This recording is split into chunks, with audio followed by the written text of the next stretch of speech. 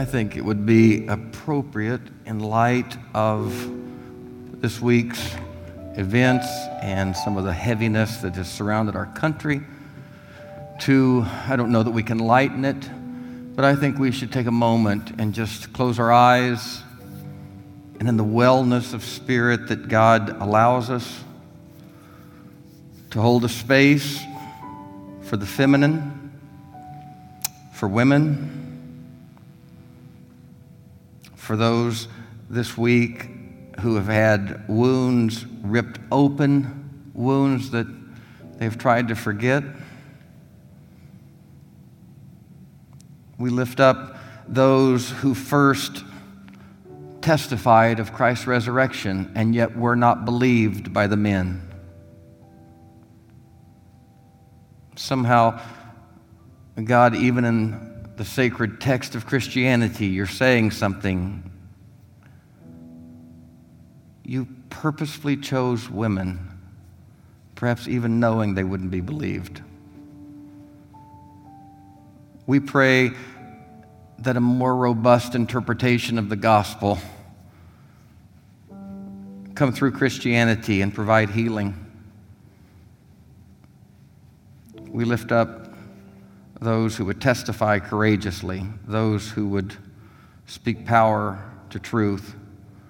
We pray for true repentance, that it would come over our country, over men. We hold this space now.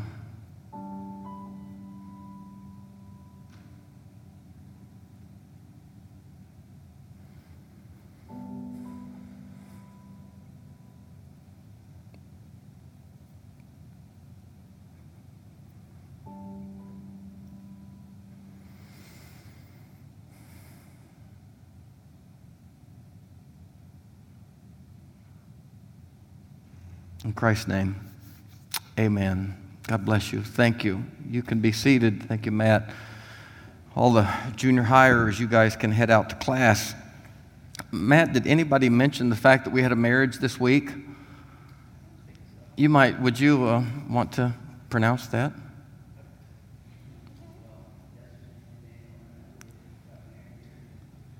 Nathaniel and Elliot, stand up.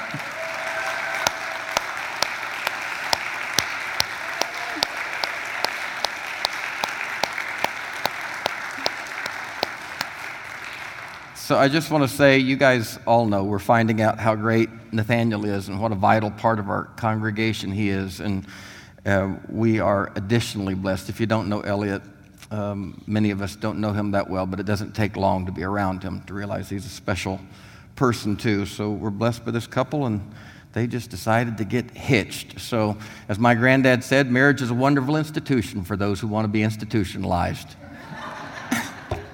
That wasn't as encouraging as No, God bless you guys. We're happy for you, and happy that you're a part of our congregation. So this is we're going to receive the Lord's Supper in just a moment. And before we do that, I just wanted to say this is our last evening, Sunday, at Unity. And we'll be here on Wednesday nights throughout the month of October doing Midrash, and then our Midrash will move over to the library across from the new Diggs Clementine on Charlotte. So lots of good stuff is happening, and we look forward to moving to Clementine. But this place has been a haven for us, and this has obviously had many challenges. This state of transition has been very hard in many ways, but it's also been incredibly blessed in so many. And I just wanted, John, would you come up here? The pastor of Unity, I'm sure he didn't want us to do this. He didn't want us to do this, but what I would like for you to do is I'd like you to preach the sermon on this last night. Would you mind doing, just take that over? Could we, I didn't mean to put you on the spot. Does this work, Matt? Yeah, this worked.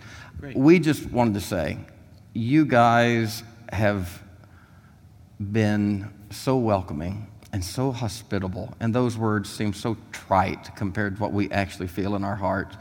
You have served this congregation in so many ways, but for me, I've said behind your back many, many times that I don't have lots of friends in ministry because this progressive world is quite small and we're kind of cut off from a lot of people. But I have found a dear friend in you, and I have said behind your back that you have been a shepherd and a real pastor in my life. And I just wanted us to take a moment and thank Unity, and especially John, for everything they've done for us this last 14 months. Would you tell him how much we are grateful?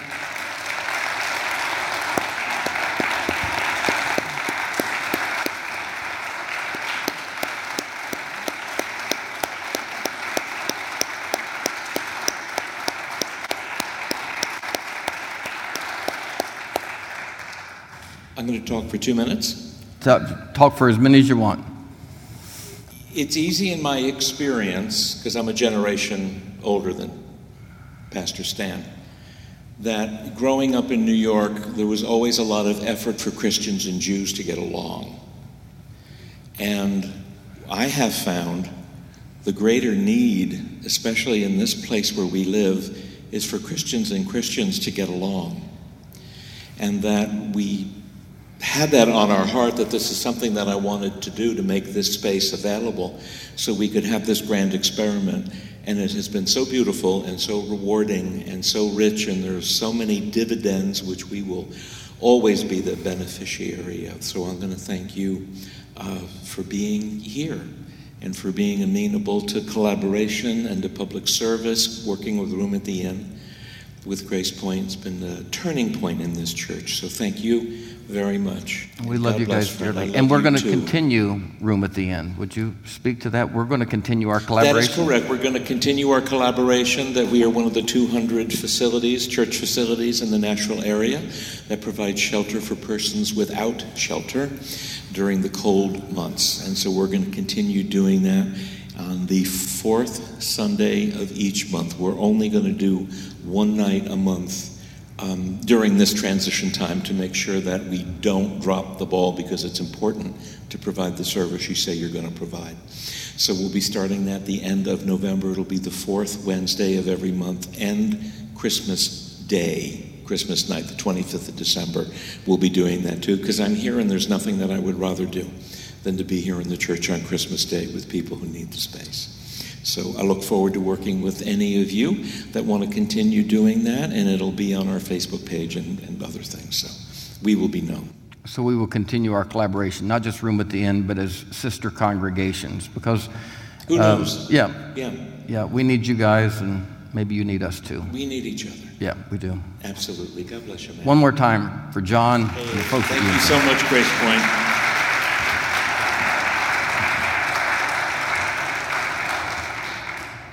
I've been reading the words of Jesus professionally for 34 plus years, and devotionally I've been reading or hearing them for over 4 decades.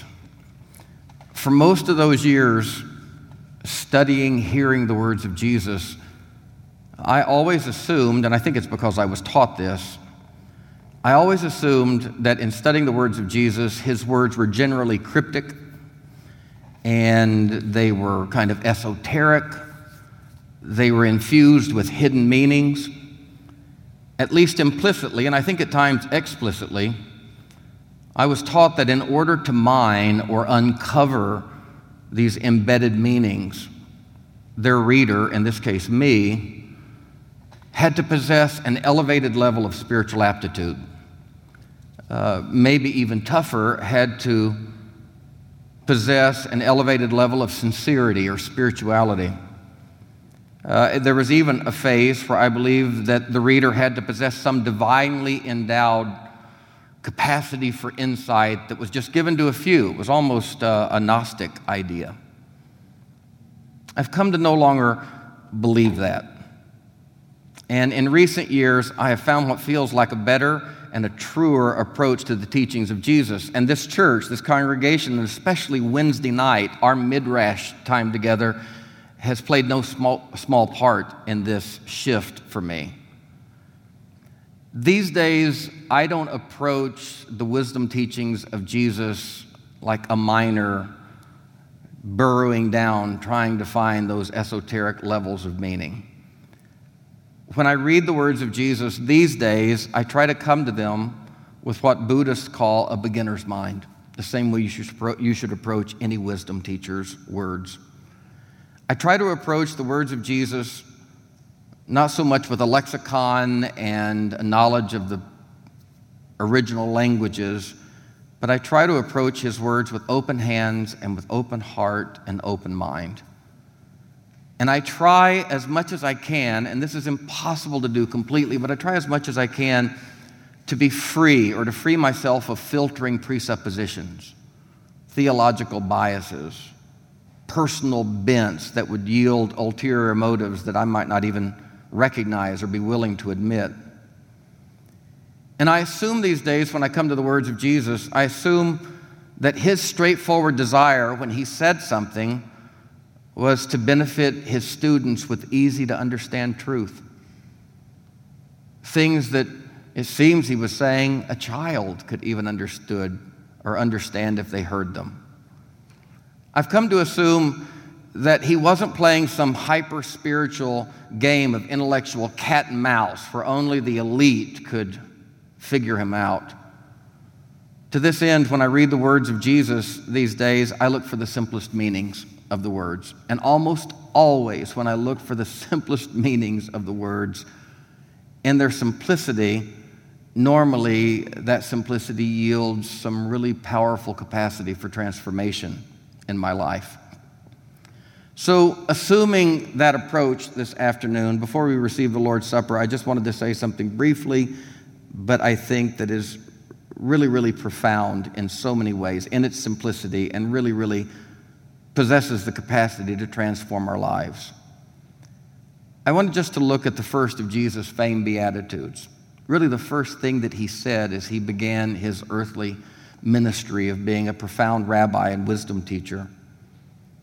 Matthew 5 says that when Jesus saw the crowds, to begin his ministry, he literally, in response to the crowds, went up on a mountain and he sat down. And when he sat down, the Bible said in that perched place, all of the disciples began to gather in. There was this sense that he was going to say something and he was going to teach them. They had no idea that it was going to be this famed Sermon on the Mount, but as they gathered around, Jesus began that Sermon on the Mount with the Beatitudes, and he began the Beatitudes, the 9 or 10 blessings, with this word. Jesus looked out at that crowd and said, "Blessed are the poor." Matthew's gospel said that Jesus said, "Blessed are the poor in spirit." Luke's gospel said Jesus simply said, "Blessed are the poor." Either of these memories, though they are different, are easily reconciled. The gist is, the common denominator was Jesus was pointing to this idea that a person could be blessed in spite of poverty. Now the question then begs, what poverty is this that he's talking about? And we'll come to that in just a moment. But the first word out of his mouth that day is an interesting word. It's the word blessed. And blessed these days is used almost exclusively as a religious word, as a religious expression. And I will say, and I think I'm probably safe in speaking for you, the word blessed is without question one of the more problematic and displeasing words in the vocabulary many of us here in the Southeast know and loathe, called Christianese. Blessed. Anybody know what I'm talking about? Oh, Jocelyn, you're nodding. You know exactly what. I am so, everybody say it with me, I am so. Doesn't that just make you vomit a little bit in your mouth? In Christianese, honestly, this is a word that sadly, because words get worn out, and this is a word that for me, I avoid almost at all cost. There are times that it's so a part of my, my conditioned brain, it's down in my hippocampus, and there are times that I almost say it and I catch myself, and I choose not to. I find a synonym. In Christianese and in a traditional theology, the thing that has caused so much angst for some of us around this word is a blessing is a gift from God. To be blessed is to be intentionally given a gift by God. And I doubt it's necessary, and I won't take the time because you guys are smart, very smart on this stuff. You've lived through this. And I don't think I have to explain the philosophical, theological problems created by this word and all of the assumptions that come with it. Blessed. I remember as a kid growing up listening to Sister Butler talk about how she and Brother Butler just bought a new Pontiac, and on the way home, Bob, from the Pontiac dealership, a gravel truck threw a rock, hit their windshield, cracked it, and they pulled over on the side of the road, Sandy, and laid hands on the windshield, and did you know that the windshield was healed, and they were so blessed. And 3 rows over from them, Glenn, was a family in our church whose child had been wrestling sickle cell anemia for 10 years and was coming down the home stretch soon to die. And the word was just freighted. Its usage was just freighted with this idea of what in God's name is God doing, healing windshields and disregarding the long and plaintive cries of a mother for her child. You know, what's God doing blessing us with new bass boats and fishing rods and, for crying out loud, a season-ending, I'm sure somewhere around the end zone today when the Titans scored the winning touchdown, somebody used the word, I'm just blessed. If I hear one more athlete talk about the blessings of God, I hope God has nothing to do with touchdowns and home runs and wins in sports. But I'm digressing here a bit. You understand what I mean by the word giving us consternation and problem.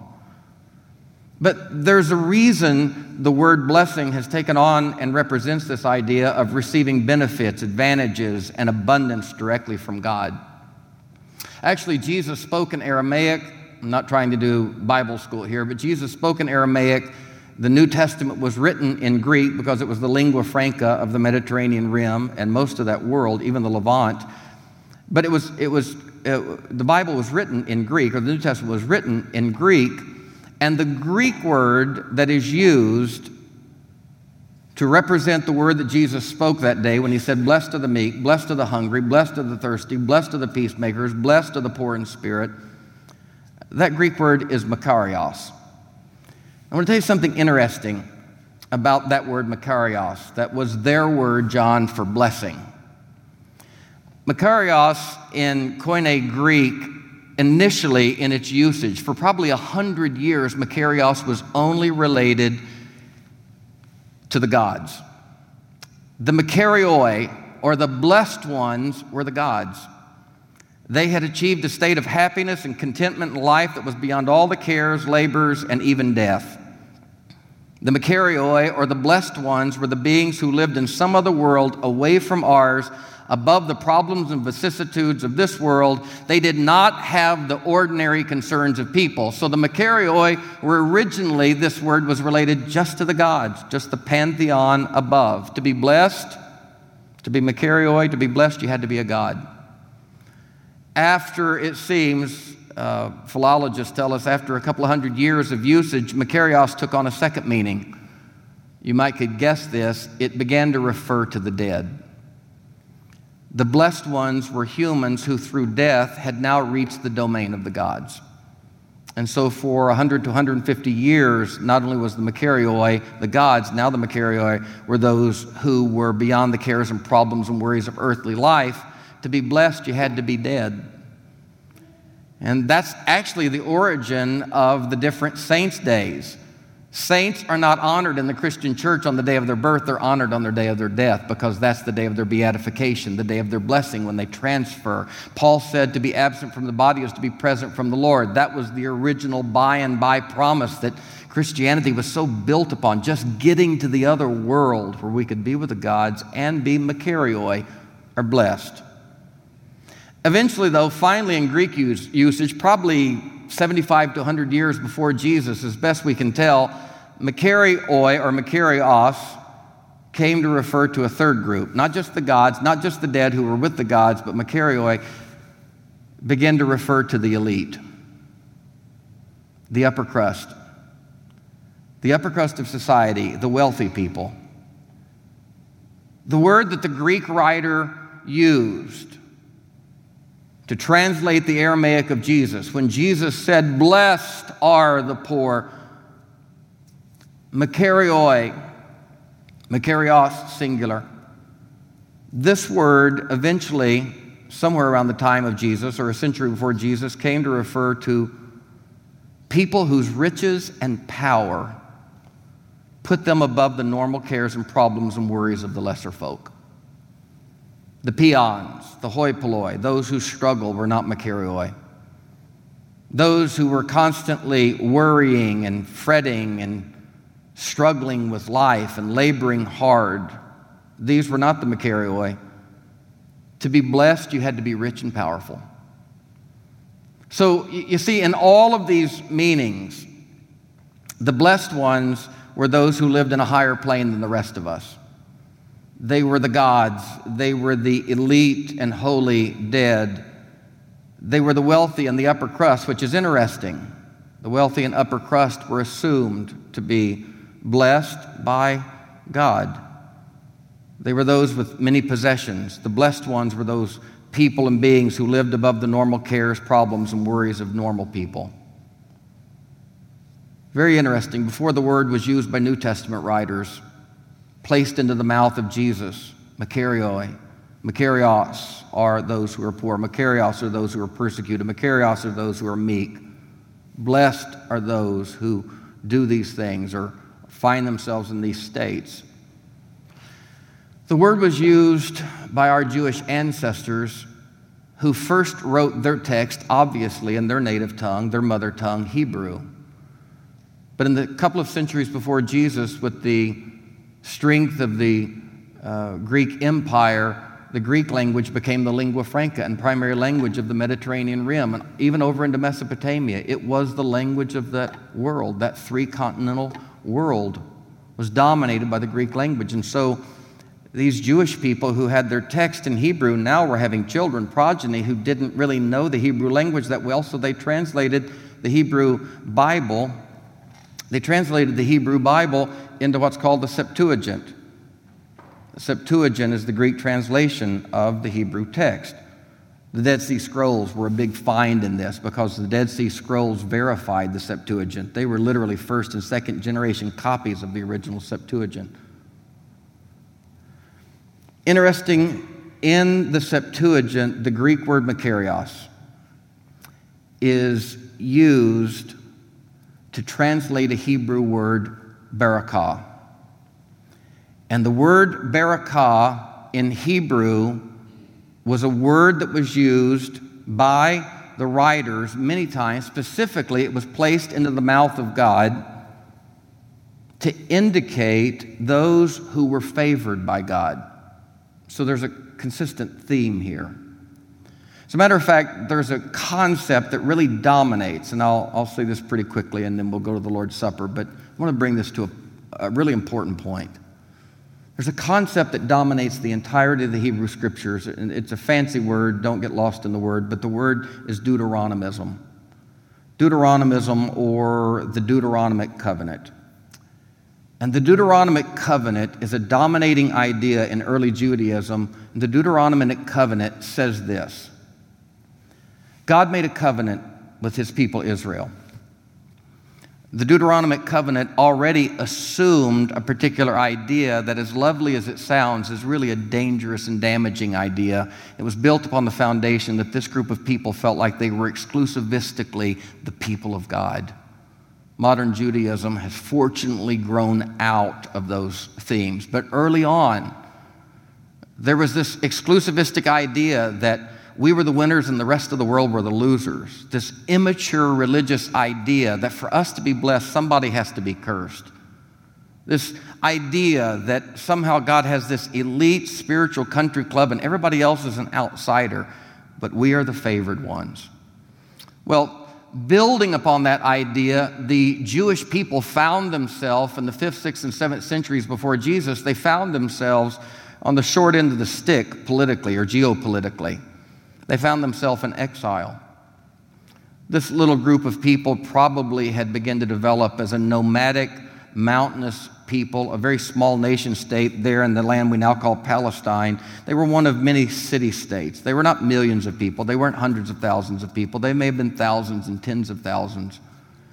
But somewhere, like many of the other religious sects in that area, they vied for this identity as we're the people of God. We are in and y'all are out. But now this little group of people found themselves in those 5th and 6th, 7th centuries before Jesus, they found themselves exiled in the land of Mesopotamia. 3 particular empires dominated them in this 200-year period, 300-year period. First it was the Assyrians, then it was the Babylonians, then it was the Persians. And this group of people, exiled and enslaved in this land of Mesopotamia, the Fertile Crescent, by these 3 empires, they couldn't reconcile rationally how they could possibly be the people of God and yet have such a pathetic, labored, and painful existence. How could we possibly be the favored ones, the elite? In all of our life here in the Levant, we've been situated in this valuable piece of property, situated between what would become 3 major continents, a piece of property that is so important in terms of commerce and trade route. And like all of the other little nation states there, they were always literally like a rag doll or like a canine toy that was being jostled and torn between a Rottweiler, a Doberman, and a German Shepherd. That's what these little nation states were, these little city states were, and Israel was one of them. And Israel was never on top, even though they fancied themselves the people of God. They were always either enslaved or exiled or murdered by these larger countries. So the best thing they could ever do was just become a vassal state of one of these empires. And they were always trying to figure out which of the empires to be a vassal state to, because if they picked the wrong empire and that empire lost to one of the other empires, they were in trouble. So this was always their lot. Well, long story short, they find themselves in exile, and they say, how in the world could we claim to be the people of God with an existence this sorry, this pathetic? And they built a story, because that's what people in that era did. History was not, Ted, about the recapturing of history or recapturing of events. History in those days, at least in Semitic cultures, and I think this is pervasive throughout all of ancient history, history wasn't as much about isolating exactly what had happened, but history was more a way of mythologically, legendarily taking kernels of fact and mixing them with bushels of insinuative property and building what was referred to as etiologies, or ancient stories that helped us make sense of our present. That's the way they did history. You see how different that is from the way we do history these days. And it has great import or great impact on the way we read Scripture. So this is the story they wrote. They wrote a story and they said, we were the people of God originally, and we would be famously blessed by now if we had kept the bargain that God made with us. Sound familiar? If we would have done our part of the deal, we would be famously blessed right now, because God started out with our original guy, Abraham, and said, I'll bless you if you keep covenant with me. And then translated through Moses, that covenant really got manifest in all of these rules and regulations. And eventually the story was told that when the children of Israel came up out of Egypt, guess what Egypt was? It was punishment for one of the times when they sinned. And so they explained that horrible experience down in Egypt as God's punishment. God used the foreign nation to punish us and whip us. But when they came up out of Egypt, at the end of the 40 years of traveling, 500 years before Jesus, the exiled Jewish family wrote a story, and they projected that story about 800 years back in the past. And the story was of 40 years of wandering, 40 years of preparation, 40 years of spiritual purging that eventually culminated on the eastern bank of the Jordan River in a little land called Moab, as the children of Israel gathered looking over to the promised land that God said, if you'll do right, it'll be yours. And Deuteronomy 12 through 29 this is why it's called Deuteronomism, has Moses step up on a mountain, and he divided the people on either side of the valley, put one group over here and another group over here, and for 17 chapters, he went through the mitzvot, the rules and regulations, and said, if you keep these, here's what you'll have: wealth, fecundity, blessing, good marriages, lots of kids, big crops, lots of money, and you'll be a world power. But if you don't keep covenant, you'll be cursed, and your entire existence will be miserably torn between the nations round about. So a group of people in exile had a choice to make.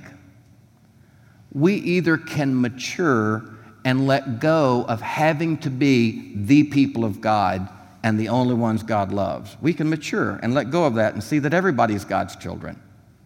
We can let go of this need for there to be. I remember I was talking to Stan Jr. one time when he was 14, and he said, Dad, are you coming out today to play golf with me? I said, I can't, bub. And he said, well, I'm not going either. I said, why aren't you going? He said, I don't want to play. I said, well, go out, play against yourself. He said, well, that's no fun. I said, well, bub, it's the same golf course. Shoot a good score. I said, why wouldn't you do that? He said, it's just not as satisfying when there's not a loser. There's got to be a loser. In order for somebody to be blessed, somebody, Jocelyn, has got to figure out, well, if that doesn't happen to me, does that mean I'm cursed? I've told the story many times before of me praying my 11-year-old summer that it wouldn't rain. And my team, Kiwanis, we won the championship, and it scarcely rained all summer long. And I'll never forget getting on that bus with Levi Pillow and the forlorn look on his face when I asked him, how was your summer? And Rachel, he said, not so good. And I said, what happened? He said, Daddy lost the farm. I said, why'd y'all lose the farm? Been in their family 3 generations. Why'd y'all lose the farm? He said, it didn't rain. My blessing was his curse. So a group of people just could not let go. Immature religion. Immature golfers, immature people, immature spirit of competition. Stan Jr. said it so well. I really can't enjoy the blessing unless I know somebody's on the down. I can't enjoy the win unless somebody's got to be a loser. And so these people doing not just what Jewish people did, but people in that era, because consciousness grows over time. It's amazing how Christianity, born out of Judaism, has lagged so far behind Judaism's progress on this. We picked up almost where our forebears were leaving off at that time. And even amongst ourselves we fight, Catholics or Church of Christ, Baptist or Methodist. What a terrible game we play. The need for somebody to be a loser. I mean, we can't just have mansions and streets of gold. As immature as that actually is, we also need there to be, as my friends said, and y'all have heard me say this many times, when we were talking about hell back 20 years ago, when we were first kind of thinking, maybe the gospel's better than this. I remember my buddy looked at me with great pain. He said, please don't take hell away from me. I need it for Hitler and Mama. There's a lot of psychology in our theology, isn't there? A lot of autobiography in it, too.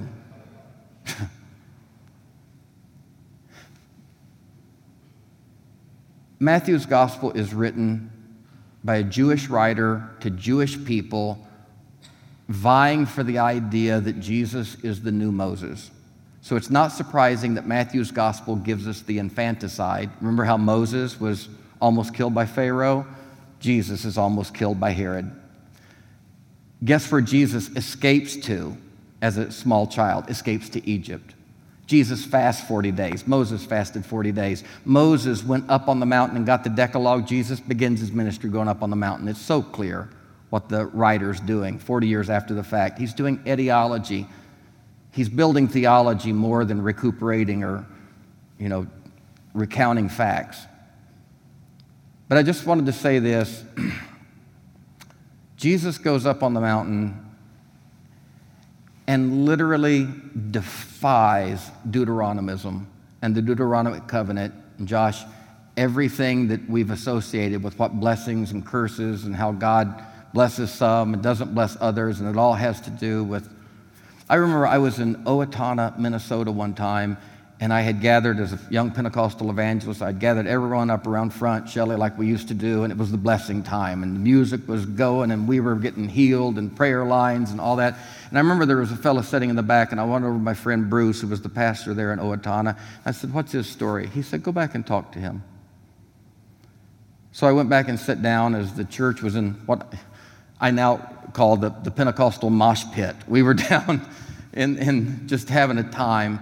And I went back and I sat down beside this guy, and I said, "Sir, brother, why don't you join us?" He said, You don't want me down there?" And I said, "Why wouldn't I want you down there?" He said, "Well, I don't know if I want to be down there. But even if I did, you wouldn't want me down there." And he began to explain to me in that Pentecostal setting, which was very much a faith movement setting, where if you had enough faith and you did the right things, God responded to your prayers. He told me, he said, "For the last 7 years, my wife, who's not here, we're now split up. It's really destroyed our family." He said, "We recently lost our child to a terminal illness, our little girl." I sat there, I can't even begin to tell you how profound that conversation was, listening to a man, Glenn, trying to figure out, had God failed or had he failed? And was there even a God at all? He was left with such horrible options because of such a horrible premise. The horrible premise being that somehow God is the grand chess master, and there are people in this world that he blesses, and there are things that, they have secret handshakes and secret codes and secret rules that they live by, and it really garners them all of the blessings. And then other people who are on the outside, they just don't have that kind of favor. So there are cursed people and there are blessed people. And I remember that guy, Sandy, just trying to wrestle. You guys have lost a child. I don't know if you wrestle with this theologically, but he was wrestling. Is there even a God? If there is, what kind of an SOB in the sky would this be?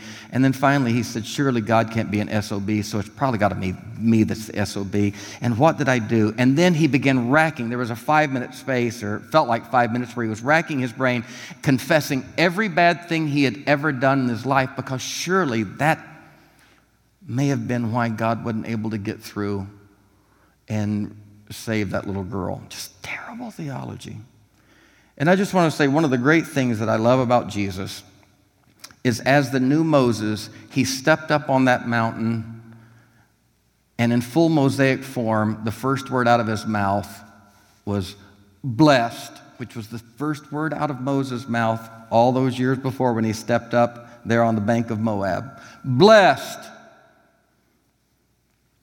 And instead of saying, blessed are you if you do all of these right things, Jesus, right out of the chute, says, blessed are those who are poor. Blessed are those who are poor in spirit. And he just flips the whole thing upside down. And it doesn't even seem that this is a moral injunction where he's saying, blessed are those who are poor in spirit, because that's a form of humility and meekness. No, he talked about meekness later. This literally, Matthew's writer said that Jesus said, blessed are those who are poor in spirit. Luke's writer said, you're making too much of that. He was just talking about poor on any level. It doesn't matter how you're poor. As a matter of fact, blessed are those who are poor in spirit. Blessed are those who are spiritually poor. Blessed are those who would normally be in the curse side of things because their spirituality is so poor. No. He says, even blessed are those who don't get anything right. They have the capacity to be blessed in this world of love and abundance. And Jesus just took the entire religion of exclusivism, and we're the people of God, and we're the blessed ones, and you got to do this, and you got to do that, and you got to cross the T and dot the I, and all of that gains you favor. Jesus took all of that, and he just flipped it upside down. And after telling them, blessed were the poor in spirit, he walks down the mountain. And the Bible says when he gets to the base of the mountain, this is the end of the Sermon on the Mount. This is the exclamation point. He looks around And as the religious leaders are there wanting to hogtie him and collar him, he looks around and he sees a leper. And right smack dab in the middle of the mitzvot is this injunction about you can't touch lepers. They are unclean. Jesus sees this leper, Josh, the poorest among them. I mean, these people, they literally had to live outside of society. They had to be away from their families. They had a skin condition, for crying out loud. But somehow religion can get so bad that skin conditions get wrapped up with how God's blessing you or not blessing you, or you're doing something wrong and bringing curses on yourself. It's crazy. It's crazy as crazy can be. And it's so bad they have to live out. And if they even see, they're not only responsible to stay away from people, they're responsible to help people stay away from them. So if somebody inadvertently gets too close, they have to put their hand over their mouth so as not to blow germs and start screaming, unclean, unclean, unclean. Stay away from me. I'm filthy. I'm bad. I'm cursed. I've done something wrong. And Jesus sees that guy, Gary, and walks over to him and touches him. And with his hand says, blessed are you. Everybody is blessed if they will simply open their hearts to the grace of all things. And ultimately, Jesus went on in the Gospel of Luke to describe that blessing of true wealth by saying, when you share with others, and I suppose this is why I thought of this, John. Jesus said, when you share with others, in the same Sermon on the Mount, he said, when you share with others, you become rich toward God. I love that, rich in the direction of God. When you share with others, 1 Timothy 6, Paul said, teach those who are rich, don't trust in uncertain riches. Don't rest on them. But God has given us all things richly to enjoy, and teach those who are rich in this world, be willing to share, laying up for yourself treasures in heaven, where moth and rust can't corrupt and thieves can't break through and steal. In that same gospel, Jesus one day told the story to his disciples. He said there was this really rich man, and he was so rich that a poor man stationed himself at the gate of that man's mansion. And every day the rich man would walk by the poor man and not even notice him. There was no sharing. There was this great gulf affixed in the economy of their life between the rich man and the poor man. He wouldn't even see him. He didn't associate that this was a human being. He dehumanized him. And then the rich man died. And all of a sudden the roles are reversed, and the poor man dies, maybe of starvation, and the poor man goes into a heavenly place, and the rich man goes into hell. And the rich man, listen to this, the rich man has an epiphany. And God, this is so not about literal hells and literal heavens. It's wisdom. It's wisdom literature. You know what the rich man recognized? He recognized the gift of sharing that he had missed. Because the rich man in hell doesn't cry out for water. He cries out for more than that. It would have been one thing if he would have lifted his voice and said, wow, this is hot here. Would you send me some water? He didn't. He said, would you send the poor guy to bring me water? Wow. The epiphany from that vantage point was we should have been sharing all along. And then there was that profound statement, the poor man can't come to you because there's this great gulf affixed between you and him. Well, the reason there was a great gulf in the afterlife, people ask me all the time, they say, you believe in hell? I don't have any sense that God's going to torture people in eternity. I also think that this is a soul-making universe, and I think Hitler, for example, lived in hell here, and I don't think you put a bullet in your head and everything gets cleared up. I think you will take your misery into whatever consciousness happens in the next world, and you will continue, your soul will continue in a purgative form to be refined. But I think the brilliance of that story is the reason there was a gulf affixed on the other side was because he simply carried that gulf from this side. And anytime we have opportunities to do what Unity has done for us, I mean, who shares like this? Who opens up their church? I mean, John's probably sitting back there right now thinking, is he really putting his feet in our pews?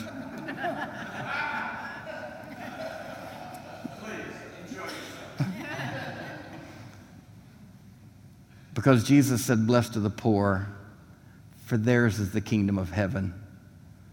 Because it's generally the poor man who recognizes one thing about beggars, the mendicants, and the poor is they recognize the need for sharing.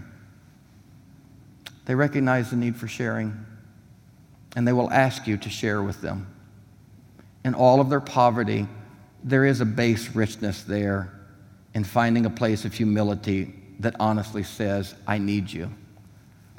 And the rich man walked by that human need to share and said, nope, nope, nope. And then he gets on the other side and he says, I'll be damned. And he really was damned by himself. And now the taunt is, there's still a gulf here.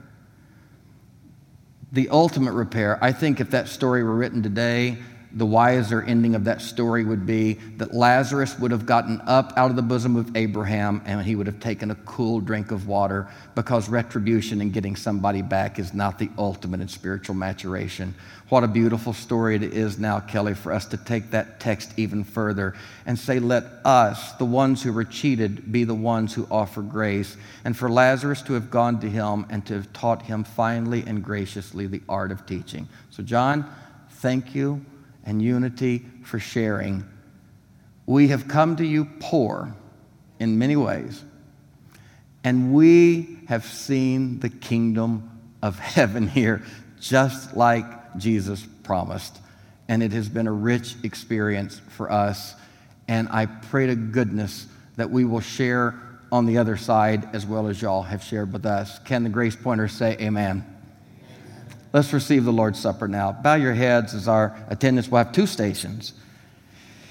And this is a beautiful time just to recognize the union of all things, because we now know that the body and the blood is not just of one bronze-skinned Galilean, nor of one sect called Christians, nor of one species called Homo sapiens, but ultimately the body of Christ is creation. It is all things. So we take it broken into our bodies, and then we allow that brokenness to repair and mend and create ultimate wholeness and strength and sustenance.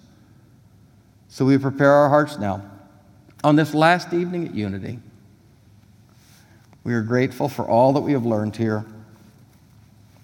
We're grateful. Sweet Christ, as progressives, we learned about a great gulf affixed between us and those who would pick at us, those who would reject us. We are no martyrs for sure, but we have learned in Christianity there are a lot of gulfs between us and them. There are a lot of rich and poor. And to have found the sharing of another church has been such an example. We are grateful for the flip.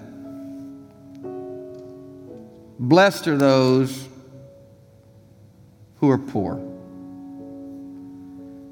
They will learn the need for sharing, and in this they will see the kingdom of heaven right here on earth, where there are no abusers and abused. There's no rich and poor, but we belong to one another.